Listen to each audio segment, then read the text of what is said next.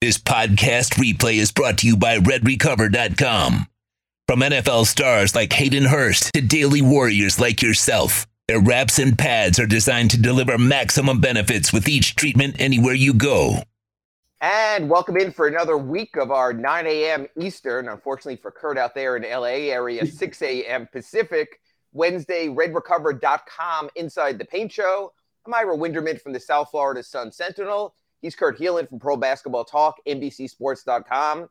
We have so much to get to this week, so much around the league as well as with the Heat. So I'm not really sure where I want to start. Typically, we're mostly a Heat show, but there are a lot of little things going on. And one thing in particular, I want to get Kurt's thoughts, because I don't want to say it's breaking news, but it's sort of interesting. Last night, the Lakers retired Pau Gasol's number at the Crypt, at Crypto.com Center. Does that sound right, Kurt? Oh, Crypto.com Arena is the Arena, official excuse term. me. Okay, I don't want to get that wrong. That nobody uses. Exactly. Or at the Crypt, or as Kurt likes to say every now and then, at Staples Center. And what was really interesting, among the people there to honor Pau, or at least be at his side during that ceremony, was Jimmy Butler. Jimmy Butler. And what I find interesting is this. The Miami Heat are in desperate straits of their own doing, have a huge two-game home set against the Cleveland Cavaliers that starts tonight, 7:30 p.m. at Miami-Dade Arena. No sponsor yet. Continues on Friday. Kurt, number one, how surprised were you to see Jimmy Butler out there? But more than that, because this goes to what we were talking about, Big O, in our crossover here, and team control and what they can get players to do or not to do.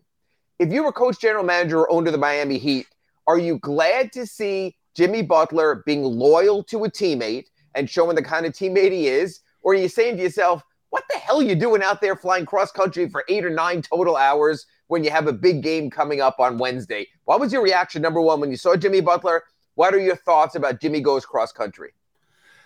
I literally double-checked the schedule. I'm like, they're not out west, right? They're not even on this coast. What are they doing? What's he doing? I was kind of confused. I'm like, is he supposed to be in Cleveland? I double-checked. I'm like, maybe I missed something, and they're just in Sacramento. But no, it was – I mean, it's hard to be mad at a guy, especially it's very Jimmy, to be loyal and fly, hey, I want to be there for this.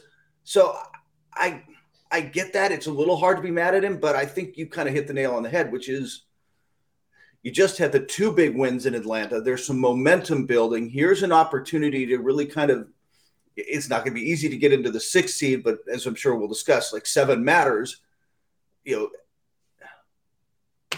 and there you are halfway across the country. If he has a bad outing, you know what everyone's going to say. Oh, I'd be a little frustrated. And the reason I bring this up is, again, if it's a player's day off. Now, what's interesting was the Heat originally were scheduled to have practice before the game. We saw that on the whiteboard in the locker room where they announced the schedule coming up. Actually, they used a video board. We came in after the game against Atlanta. Practice was canceled, which is not unusual, Kurt, in the NBA. You might have somebody scheduled, the player gets injured, guys play big minutes. It's a close game, which it was against Atlanta here in Miami on Monday. So I can understand all that. And then they cancel practice. So you sort of, hey, on your off day, anyone can do what we want and do as we please. But what I've seen more and more from the sort of hard, iron-fisted NBA coach and organization telling players, you will do this, this, and this, it's becoming more of players telling teams what they will do. For example, you're out there in LA. You cover the Clippers as well. We've heard stories for years since they've coaxed him away from Toronto that the Clippers allow Kawhi Leonard to do anything he wants, to commute to his home, to come up late on game days, maybe to schedule practice around him. We've seen other teams do it. The Lakers certainly have done it for their players over the years. Darvin Ham obviously was brought in to a degree be a player's coach and coax these players through. Tyronn Lue is really given into his players also as well. Is this just de rigueur of the way it is in the NBA? Should we not be surprised? Should we not be annoyed about how much of a players' league this is? Or, Kurt, since you do write for Pro Basketball Talk and might have a seething and searing take if they lose tonight, should there be a certain expectation from players that the business at hand, Pat Riley likes to use the phrase, you've got to keep the main thing the main thing. Yeah. Is the main thing anymore for NBA players? I think that's the issue, right? It's not that Jimmy Butler alone is just flying out to be a good teammate. It's it's the timing. This didn't happen. This happened in an important stretch in March, not a weird off night in January, where the next game is against somebody. It's Orlando or somebody you're not really worried about. I think that for a lot of organizations, this is now the price of having the superstars with true leverage. That you can only look, man. Tyler Hero's not got the leverage to do this. The other guys would get in a lot more trouble, right? Like Jimmy Butler can do this. Kawhi Leonard can do what he wants. Kevin Durant has used this leverage. Lord knows, Kyrie Irving has used this leverage. Good point. And there's very few, I don't know, Tim Duncans. I'm just going to start trying to run through the superstars who just kind of are happy to be coached and don't really push back. Curry's been generally pretty good about this. Although to be honest, and just to take some of the veneer off a little, Steph Curry's also a guy when his team goes on the road, often will book a private home or a private hotel for himself, not stay with the team. The reasoning there, and Jimmy does this sometimes also, is, as you know, Kurt, you've been on the road with autograph hounds and sort of people getting in the way there. Players feel they can get a better night's sleep than everyone knowing, hey, I'm going to wait in the lobby for the players. So there is some of that also. I think it just comes down to this, and I've always said this. A lot of people ask me, certain players were out on the town the night before a game. Someone was seen at 3, 4, 5, 6 in the morning out at a club. I always tell them this. If it doesn't impact a player's play, I don't give a rat's ass. If Michael Jordan, before playing the Heat in a playoff game, is going to play 36 holes of golf with Ahmad Rashad and then come in and be Michael Jordan, whatever it takes, I have no issue with that either. So a lot of times I'll get pictures from someone, or they'll come up with a TMZ report. Hey, did you see so-and-so? My only thought is, if it doesn't impact that player's play. Now, if Jimmy comes out tired, if Jimmy shows up on the injury report for load management or rest management or fatigue, hey, then all bets are off. Then I not only talk about Jimmy Butler being out there, God bless him, celebrating Pau Gasol, a former Chicago Bulls teammate, but I also look at management and ownership and hey, you guys are in charge of this also, of keeping it in the right place. So I think this is a story that remains to be told. Jimmy is Jimmy on Wednesday. Jimmy is Jimmy on Friday. Have no issue. It'll be interesting. Friday's a home game against Cleveland. Saturday's a back-to-back in Orlando. If you get a load management day there, then I think that changes the equation a little bit. And I think you do raise a little bit of more question. So that's the Jimmy Butler issue. Big O sort of gave us our topics today. I know we didn't get a show sheet ahead of time, so we'll veer a little. Number 2 is the Ja Morant story this week. And this is interesting also from a Miami Heat perspective for this reason. The Heat, after they go to Orlando on Saturday, their upcoming schedule, we'll get to this on the end of our RedRecover.com Inside the Paint show, our third segment. We can go over the Heat's upcoming schedule, but they're Cleveland tonight at home, Cleveland at home on Friday, at Orlando on Saturday, home against Utah on Monday, and next Wednesday, they have a game against the Memphis Grizzlies. When the Grizzlies, and I don't even know, Kurt, matter of fact, I'm going to defer to you on this. You're better with Western Conference teams, and you do a lot of good writing at Pro Basketball, talk about this. Has this ever, the 2 games that he's away from the team, has it ever formally been described as a suspension? No. In fact, I went specifically I went to see Steph Curry's return on Sunday thinking, oh, that'll be a nice day. And then I'll just dip out before the Clippers-Grizzlies game. And that isn't how the day ended up working out. I got to spend way too much time at the crib. Right. Anytime you eat 2 meals in the same arena, it's a long day. They are not calling it a suspension officially. And it'll be more than 2 games. He's away from the team. I believe this means, and something's not been discussed, but what's been implied is he's getting paid still. Like they have not. Yeah, he is not. If the league comes in with a suspension, that's without pay. So I think that's part of the reason for the phrasing. But it's going to be more than, I will say this, just talking to people, it's going to be more than 2 games. He could be out for a while. It's impossible to say how long, but he's going to be out for a bit. Let me cut the chase then, because of our local Miami Heat interest and wanting to know. And obviously we saw even last night's game against the Lakers, they were a different team without Ja Morant. Yeah. What's your prediction as someone who covers the Western Conference extensively? A week from today, will we see Ja Morant back on the court at Miami-Dade Arena? I'd be surprised. I mean, never say never. This team's going to free fall a little bit, though, not only because they're alpha, their best player in Ja Morant. And by the way, I feel bad for Heat fans. The most entertaining player in the league still, like on the court, like the guy I would pay to see. But they're not the same without him. And remember, they've also now lost Brandon Clark, a key role player, their backup big, to a torn Achilles for obviously the rest of this season and probably most of next. They're not the same team right now. They are a little bit obviously reeling. There's emotional drama in there, and they were without Dylan Brooks from a suspension, a 16-tech suspension. Technicals, right? Yeah. But out here, there you can see their psyches. It's just everything's thrown off right now, and I don't know how fast they're going to recover that. To remind Heat fans, the Heat went to Memphis early this season. Ja Morant was out for that game. The Heat still found a way to lose. So you never know when the NBA, there's certainly with Jaren Jackson Jr. and other players on that roster, enough talent there that they certainly show they can compete and even win in those situations. As a matter of fact, they've been very competitive over the years without Ja Morant.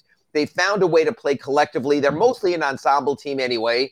So I wouldn't say anything's necessarily, that's a W there without Ja, but obviously it changes the calculus there. So that's another national NBA issue that could have some Heat impact. And I guess the third one that Big O mentioned in our crosstalk, and Big O will be back at the top of the hour to talk about NFL quarterback contract madness.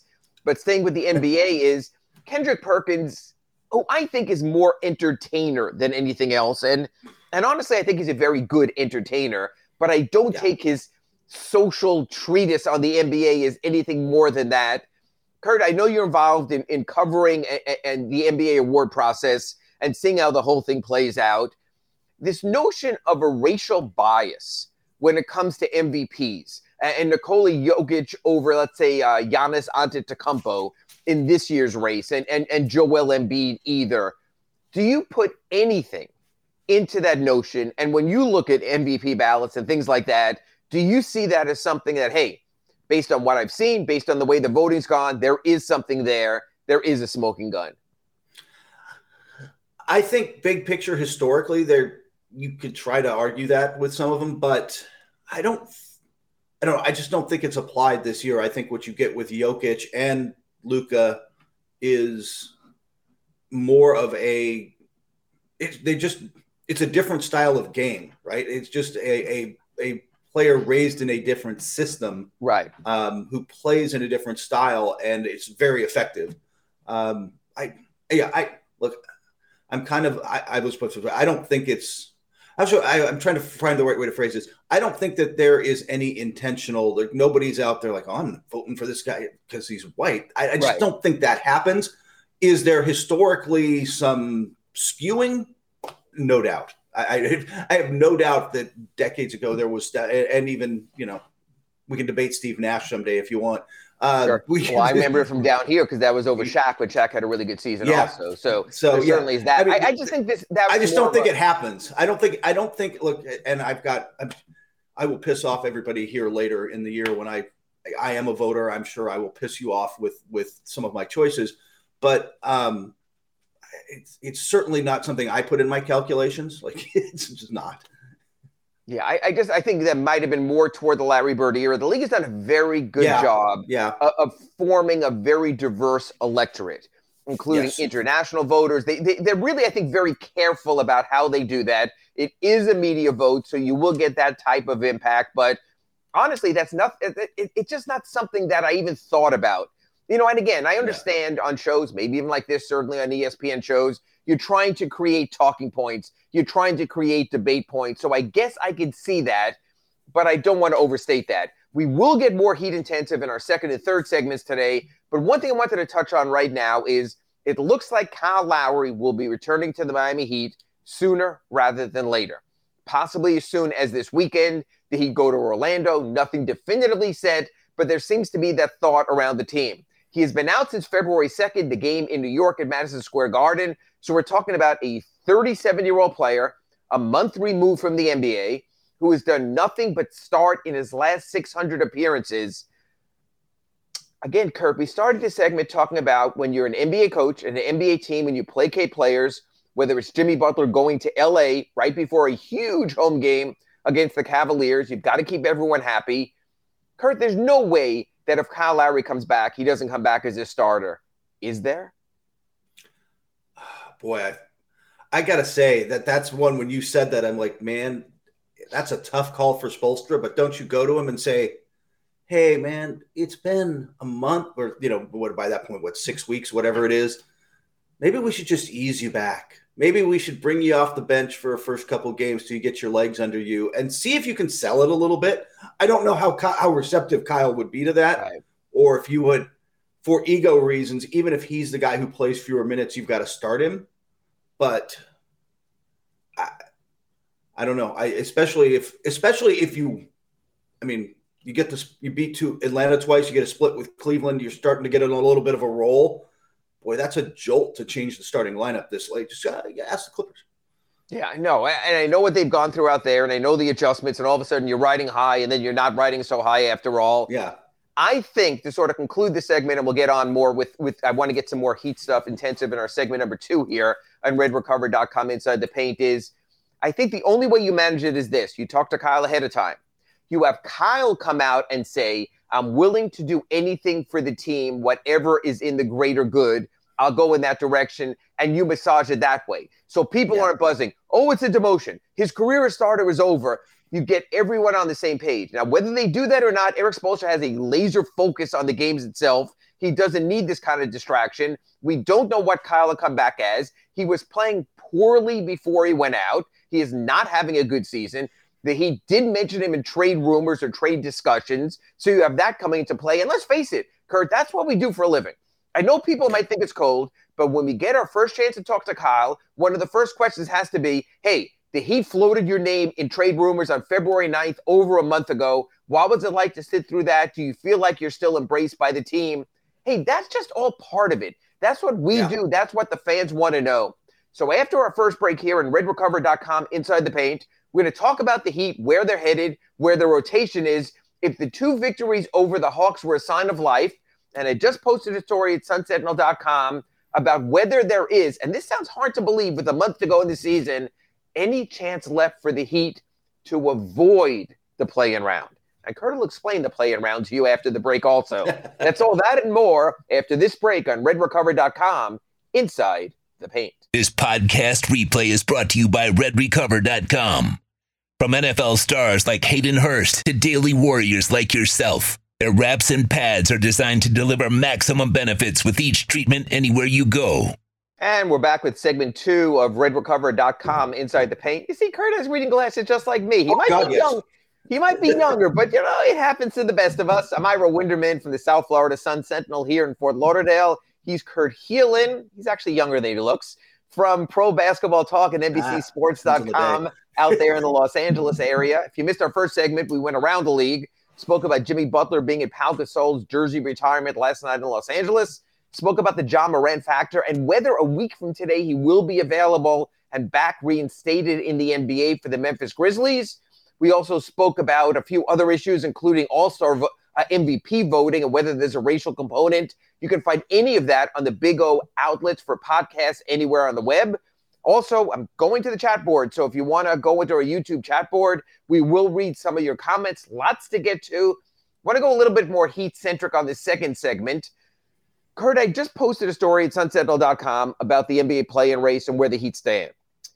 And I posted that with the Nets' victory last night over the Houston Rockets and the Knicks' loss, even with their loss to the Charlotte Hornets, kind of surprising, ended their 9-game winning streak, the Miami Heat basically have to go 12-4 over their final 16 games to avoid the play-in.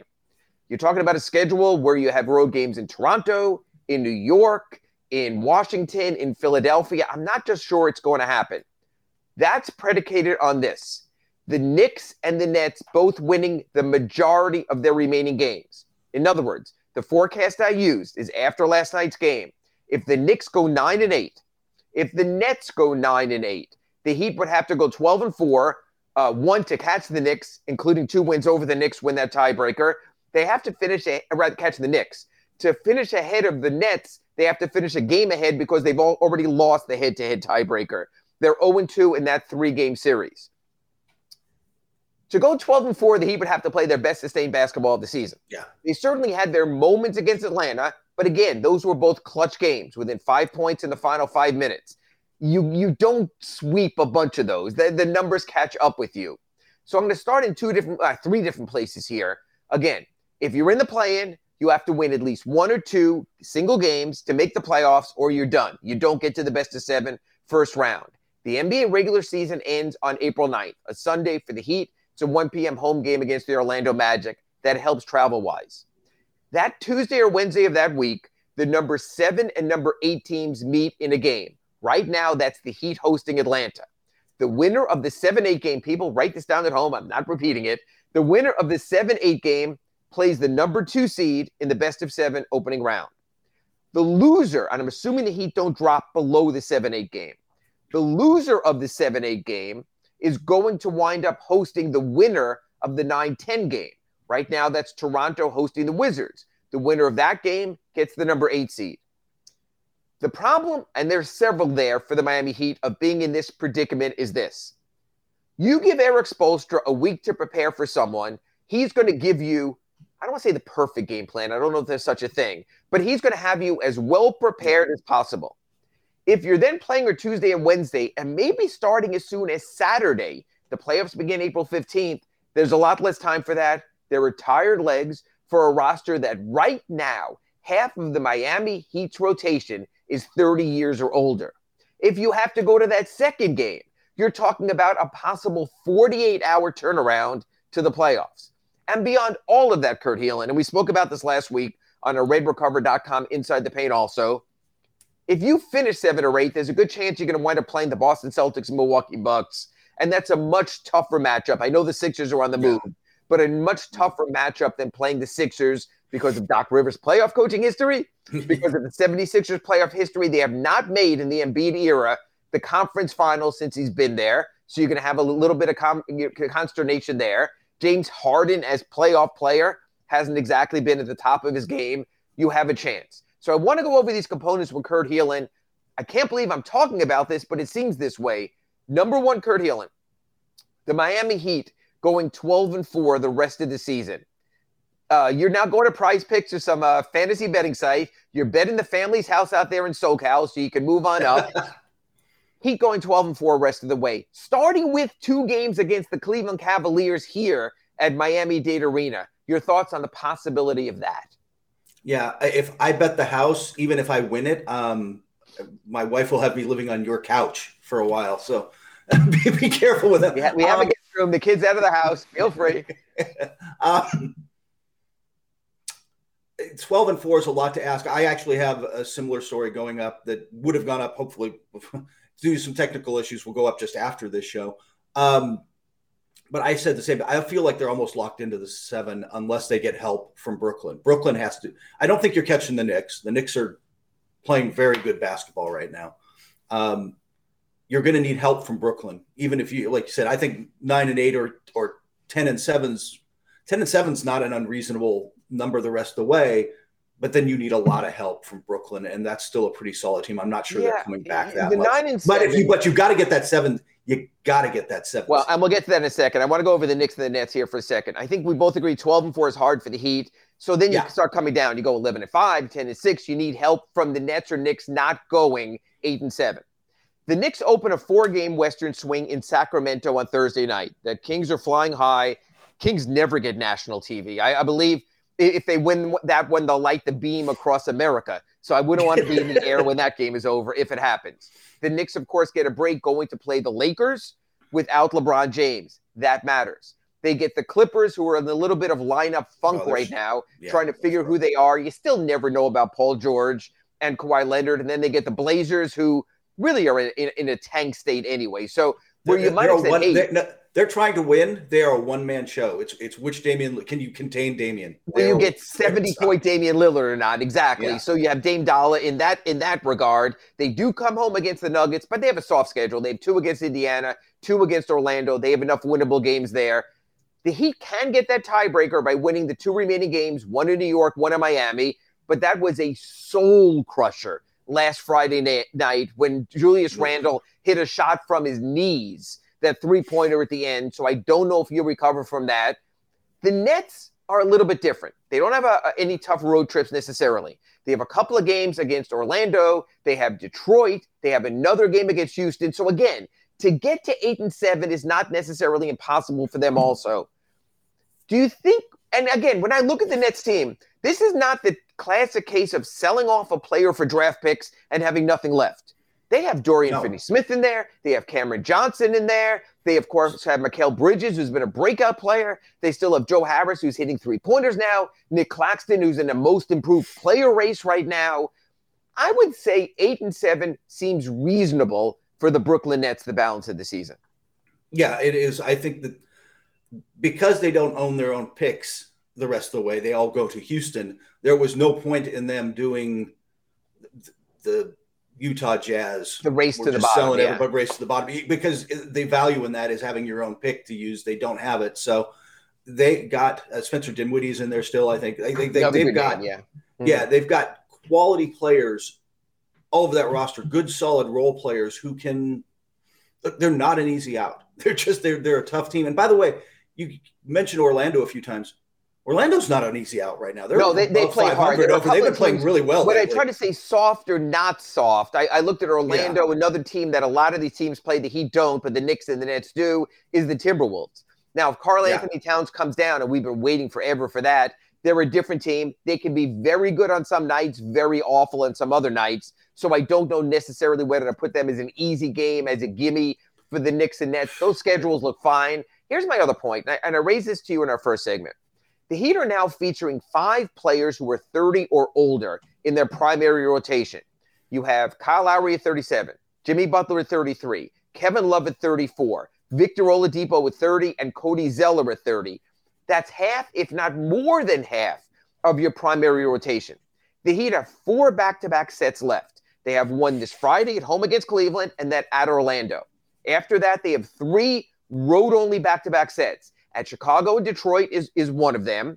At Toronto, New York is another one of them. And the last week of the season at Philly and Washington.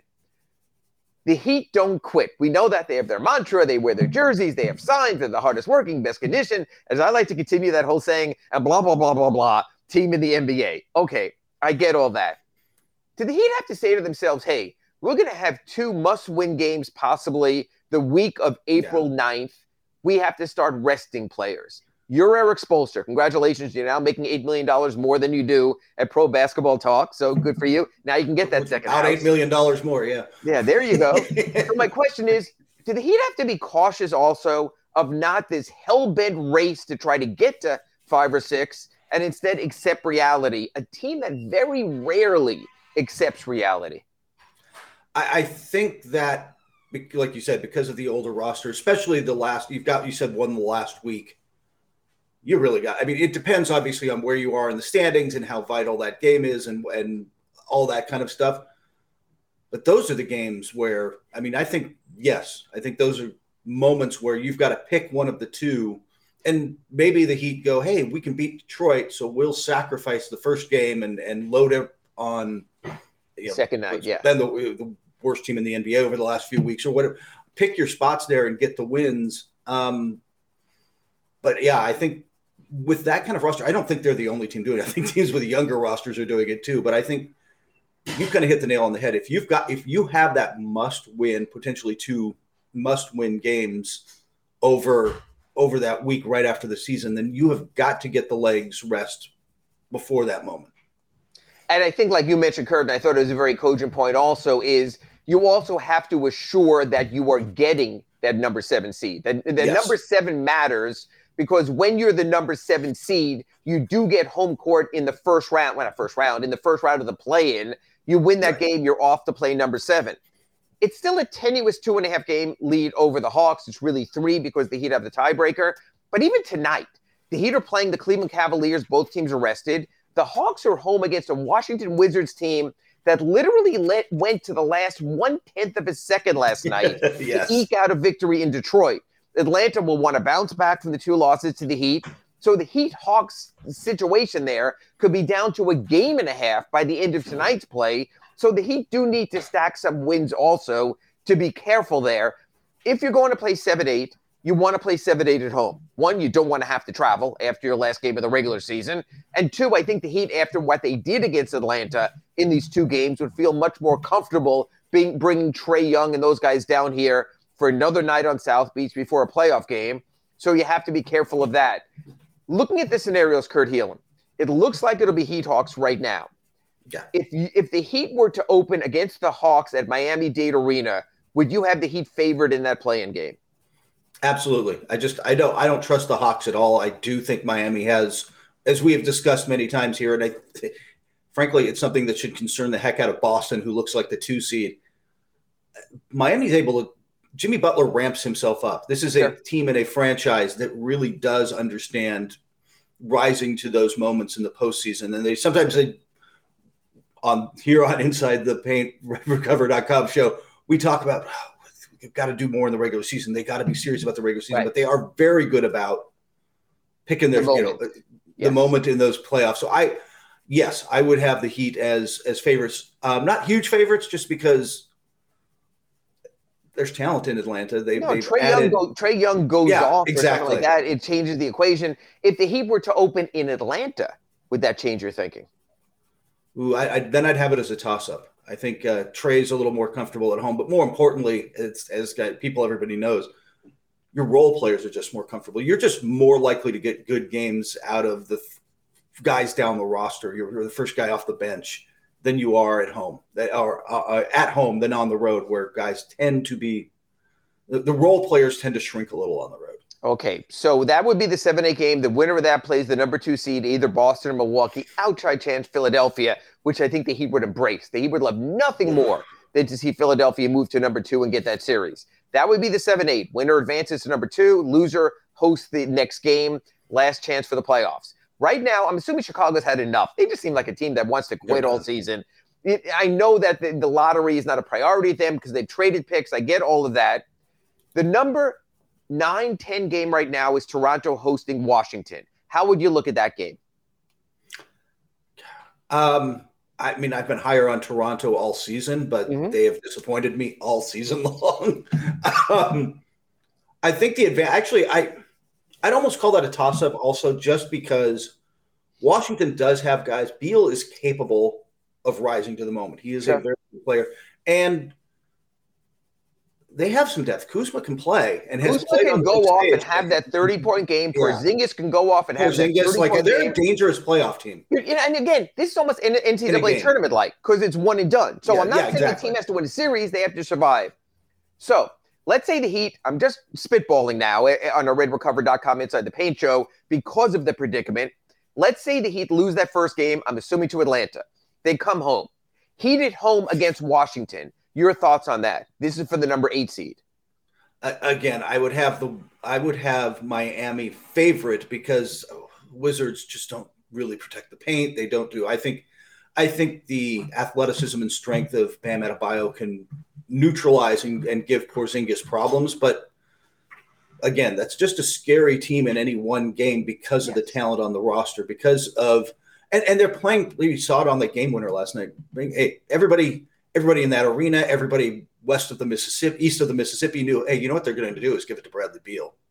He's going to isolate, and he misses, and Gafford is right there. Made the right play. They're playing some smart basketball. They're playing hard, and they're playing hard also.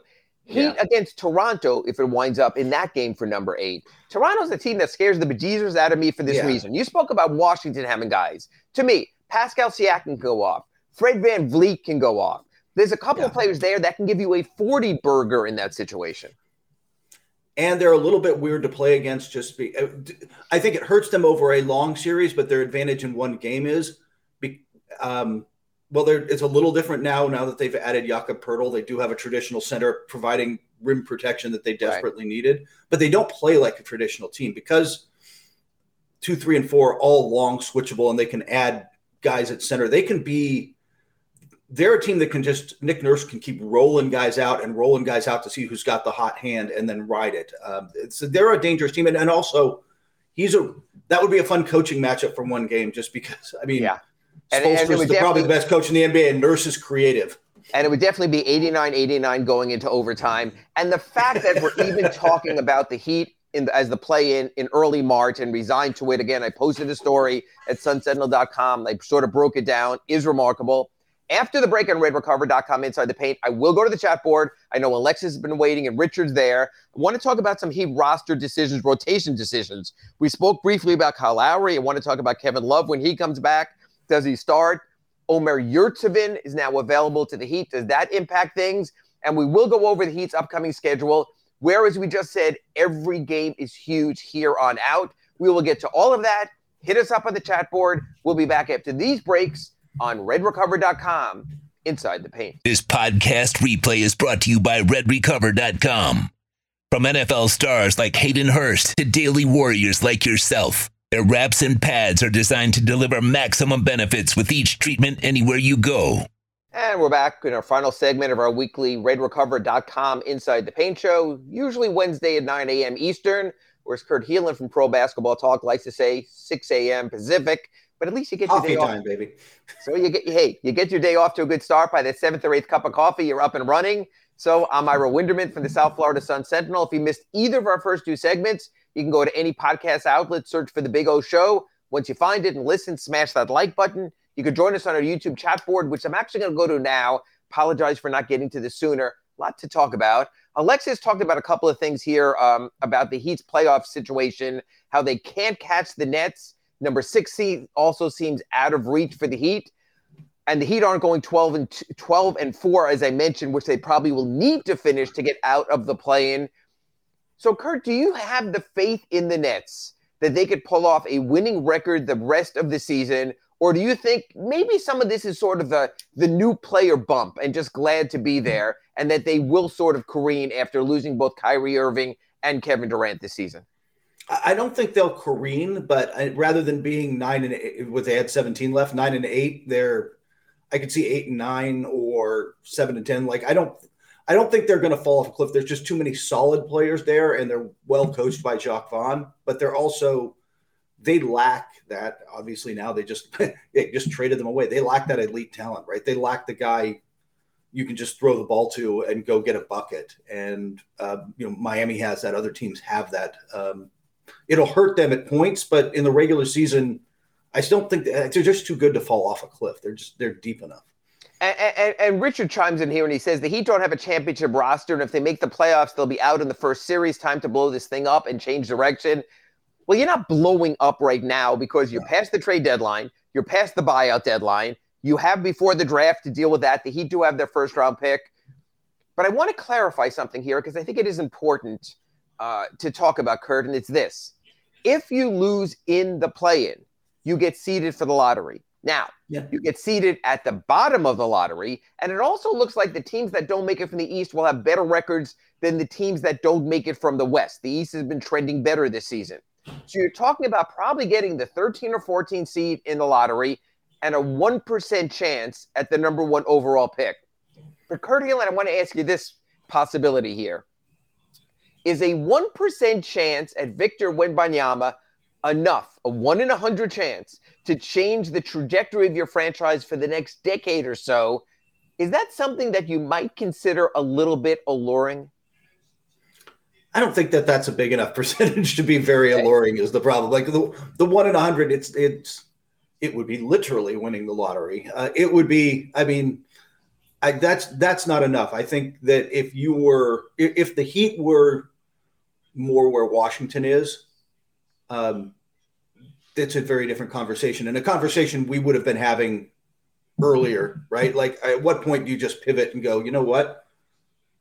A 12% chance is really worth 11% chance is worth it. I don't think it's but are you with me? I don't think it's for 1. I just don't think it's enough. I don't, but again, I did stop and pause and thought of this. If someone would have told me my chance of winning the lottery, the Florida lottery is at $11 million on Wednesday, and I had a 1 in 100 chance, I think those odds would be pretty good. And I think Wembanyama is the kind of guy that you might take that chance for. Again, with the Heat, it'll happen organically. They're not going to be in the play-in. So they probably will have to lose 2 games a week of April 9th after their finale that day to get into the lottery. So I think it's the longest of long shots. I could just imagine how it would change everything down here. I mean, I think every non-Miami beat writer would love the Heat to be contenders again, to get additional playoff time in the finals down here. So obviously people will be looking at that versus another 2 weeks in Milwaukee. So I can get all that. And how I don't think sometimes fans realize what writers root for is places we want to go to. Location. Yeah. I am desperately rooting for the New Orleans, Miami, Kurt gains 20 pounds finals one year. Well, and you know what? And I got all the proper food trucks to show you and take you around town there. So you'd be taken care of. We've always joked that the Heat, when they made the finals in that 4-year run, God bless Dallas, but maybe not in the utter top of the list. Those years. Those were such Oklahoma City the second year when the Heat won their first title, and then a pair of San Antonios. And I got to tell you, folks, that Riverwalk is like 3 feet deep. You ain't drowning in that. You have to go out of your way right there. And it's as touristy as they can get, including you will sit at one restaurant and all of a sudden notice they're bringing the food out of the kitchen of another restaurant, and you realize that the same guy owns all the restaurants there up and down the Riverwalk. So, hey, nice place to take the family maybe for a day or so. Don't know if a week in San Antonio is what you're looking for, but now it looks like there's a chance possibly for LA with the Clippers. Certainly the Warriors years were very fair and very fun to the NBA. Yeah. Direction. Again, it just is to sort of sum up what we're talking about in our first two segments is the Heat are sort of in a predicament of their own making right now. And I think they're going to have to align themselves with the play in reality, but they also are going to have to align themselves for who they are and what they are. Kurt, 2 weeks ago, we started this discussion. The Heat got Kevin Love in the buyout market, and he was intriguing. And he has had his moment with the Miami Heat. And then he's out for Monday's game against the Hawks, and the Heat moved Max Strus in the starting lineup, a three-point shooter.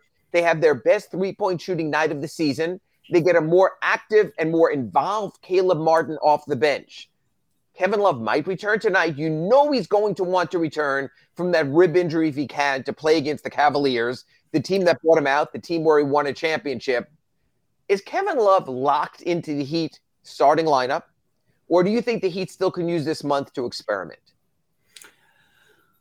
He shouldn't be. I think that you saw over the last couple of games what, whether you start Strus or go back to Caleb Martin, I just think you get more out of it. I think that I was surprised to see Love start that quickly. Yes. Even with what he brings in terms of look, he's still a great rebounder and then a dangerous offensive rebounder.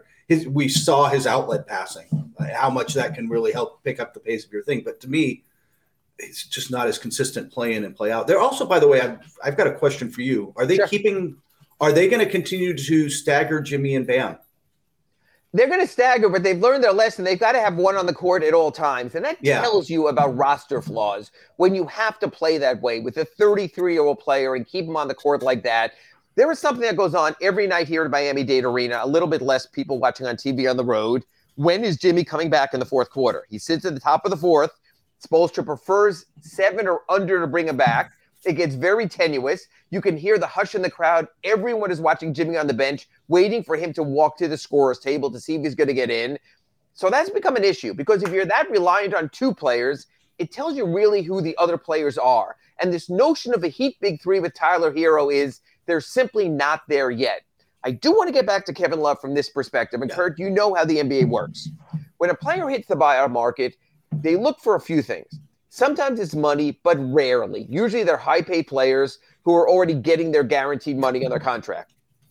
Then it comes down to playoff race and having a chance to be in the playoff race and contend for a title. Anyone who went to the Miami Heat on February 20th thinking they were in prime position in the playoff race either overestimated their talents or the Miami Heat and where they're headed. Because I don't think even with that much time left in the season on February 20th, anyone saw in the East with Boston, with Milwaukee, with Philadelphia, with Cleveland as the Heat is a championship contender. So I don't think that's the prime reason Kevin Love came here. I do think the prime reason he came here is a guarantee of playing time. Maybe not a starting berth, but of playing time.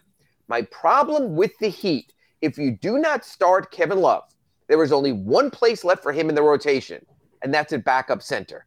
Because you're going to bring Caleb Martin off the bench probably anyway as your backup four. Kevin is not that athletic that when teams go small that he can play for. So he's going to be replacing Cody Zeller, maybe Omar Yurtseven. And the one thing teams do when they get a player in a buyout market and they talk to his agent and they say, look, we think we can cast 14, 16, 18, 20 minutes for Kevin Love. You're not getting 20 minutes as a backup to Bam Adebayo because you're not limiting Bam Adebayo to 28 minutes a game. Teams have to be careful in this situation for this reason. If you develop a reputation of getting players on the buyout market by making promises of playing time and not delivering on those promises, come the next cycle of buyout time, it's going to be harder to get those players. Kurt, don't we see that all the time? That when it either comes to free agency or a player demanding a trade to get a role, or especially the buyout market, teams do come in and say, okay, we can offer X, Y, and Z. Agents talk, players talk, they all communicate, hey, this team promised us X and gave us Y. This is a good – teams have reputations as player-friendly, good for players, bad for players, or less good for players. That all factors in. It actually, especially on the buyout market, because like you said, if you're Kevin Love, you had options. You could have gone a bunch of places and made your choice. Philadelphia was very eager, and it said they wound up going with Dwayne Dedmon and making some other moves, so you knew that they wanted to augment their power rotation. Right. So yeah, you run the risk of you've got to get Kevin Love minutes at least for a while to say you gave him. You've got to be able to say we gave him a legitimate chance. It just wasn't a fit. And I don't think, even in Love's case, he's expecting necessarily big playoff minutes. Okay. But for the remainder of the regular season, you've got to think. To showcase playoffs himself. Just become matchup dependent. Yeah. And to showcase he's got another contract. He wants to stay in this league. Maybe he won't get the big money contract. Maybe he can approach mid-level money or something like that, so you have that. In our second segment, actually the end of the first, we spoke about Kyle Lowry returning, possibly as soon as this weekend. He's been out since February 2nd, last played in that game in New York against the Knicks. We both think likely that he comes back in the starting lineup unless he can massage the situation. So again, you talk about rotation. Victor Oladipo rose from the dead on Monday, had a game where he had an alley-oop dunk, looked very good after looking very bad in the previous games. Who becomes the Heat's backup point guard if Kyle Lowry starts? Do you reward Gabe Vincent for the time that he gave the Heat as a starter? Or do you say, hey, Vic is a more explosive player, we go with that? So again, there's the nuance. Kyle comes back. How does it change the rotation? If I were to tell you Kyle Lowry's starting, who is my first point off the bench in your view, Kurt Helin? In a playoff series, I probably am leaning Victor just because I think the upside is higher. It's not, as we've discussed here, we know exactly what Gabe Vincent is. Gabe is a great 82-game-a-year player. He is solid off as a point guard. And if he has to play playoff minutes, he will be solid there. But like you said, what we saw Monday, just Victor's capable. And what he was last playoffs, Victor's capable of impacting both ends of the floor at a higher level. You know, and I'm going to disagree with you from this perspective, not disagreeing with what you're saying in your premise, but this. If you're relying on Victor Oladipo to be an explosive scorer in the playoffs, you're probably in trouble because you're relying on Bam. You're relying on Tyler. You're relying on Jimmy. I think what you need in your rotation beyond your stars in the playoffs when there are no back-to-backs is steadiness. So, yes, if you're talking about upside, Gabe Vincent does not have as much of an upside as Victor Oladipo, but Kurt Helin, he doesn't have as much of a downside. That it's more likely Vic is going to take the wrong shots, make the wrong pass. You know, he's the kind of guy, he puts his head down and he goes to the rim. And when he gets past someone, then he's like, what do I do now? Well, sometimes it's a dramatic finish, and sometimes you see the look of a guy is like, how did I get here? What happens now? I think that's something out of control to a degree you have to be very careful of in a playoff race. So I am curious about that. The third component I wanted to address is Omer Yurtseven is available for a season debut. He last played in the preseason. He underwent November ankle surgery. He's back off a 2-game successful stint in the G League with the Sioux Falls Skyforce. He was on the active roster on Monday against the Hawks, but the Heat played Cody Zeller instead.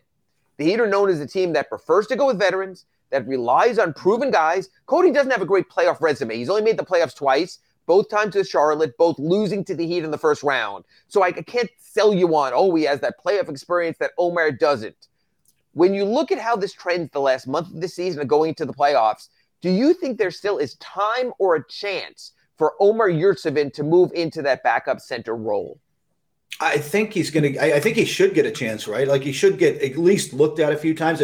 By the way, the next 2 games are a rough one if you're going to do that. The biggest front line in the NBA with an active young Mobley and and Jared Allen up front. Yeah.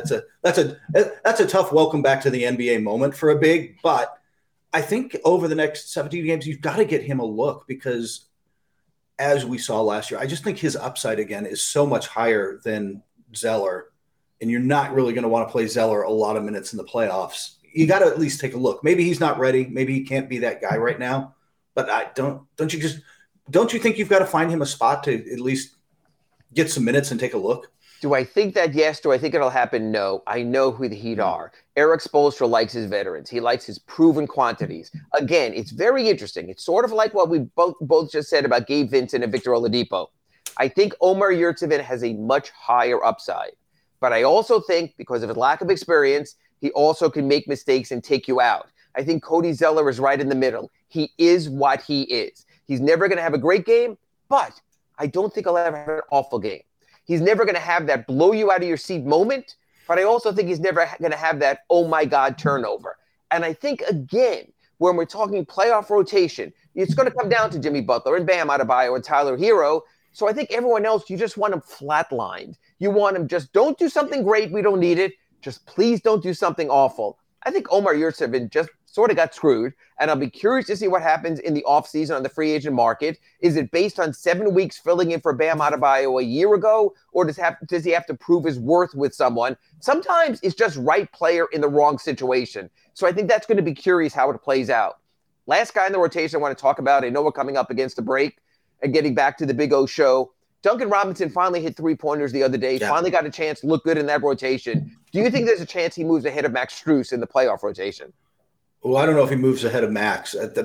I mean, unless Max continued to really struggle with his three, but like you said, Max was hitting his. If he hits his, I would rather have his size in the lineup. I trust him a little more on the other end than I do Duncan. But if Max is back to missing, I'll take whoever's shooting.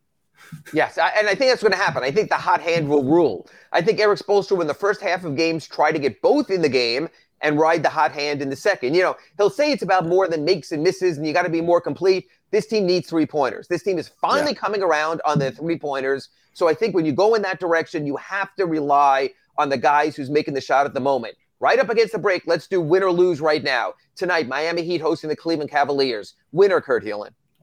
Winner, and Jimmy Butler goes off for 45 just to frustrate you. Just to prove you that he can go to LA to ceremony, come back. Friday night, Miami Heat host Cleveland Cavaliers. You're going to get a split. So yes, I think you're splitting those two games. And the Heat can't afford a split at this point in the season. That happens. Second night of a back-to-back in Orlando, Saturday night. I'll take Orlando. They're playing actually sneaky well right now. And second night of a back-to-back, especially if they rest anybody, that's a tough one. Kurt the hater Helin right there. And Monday night coming home against the Utah Jazz. They are falling apart. They are coming apart at the seams. By choice. Utah's bad. Yeah, by choice. I think the Heat get that. But again, 2-2 in the next 4 is not good enough if you want to get to number 6. I think they're sort of resigned to where they stand. We'll see how that plays out when we join you again next Wednesday at 9 a.m. on RedRecover.com Inside the Paint. He's Kurt Helin. I'm Ira Winderman. Back up next, Big O Orlando Alzagari as the Big O Show rolls on.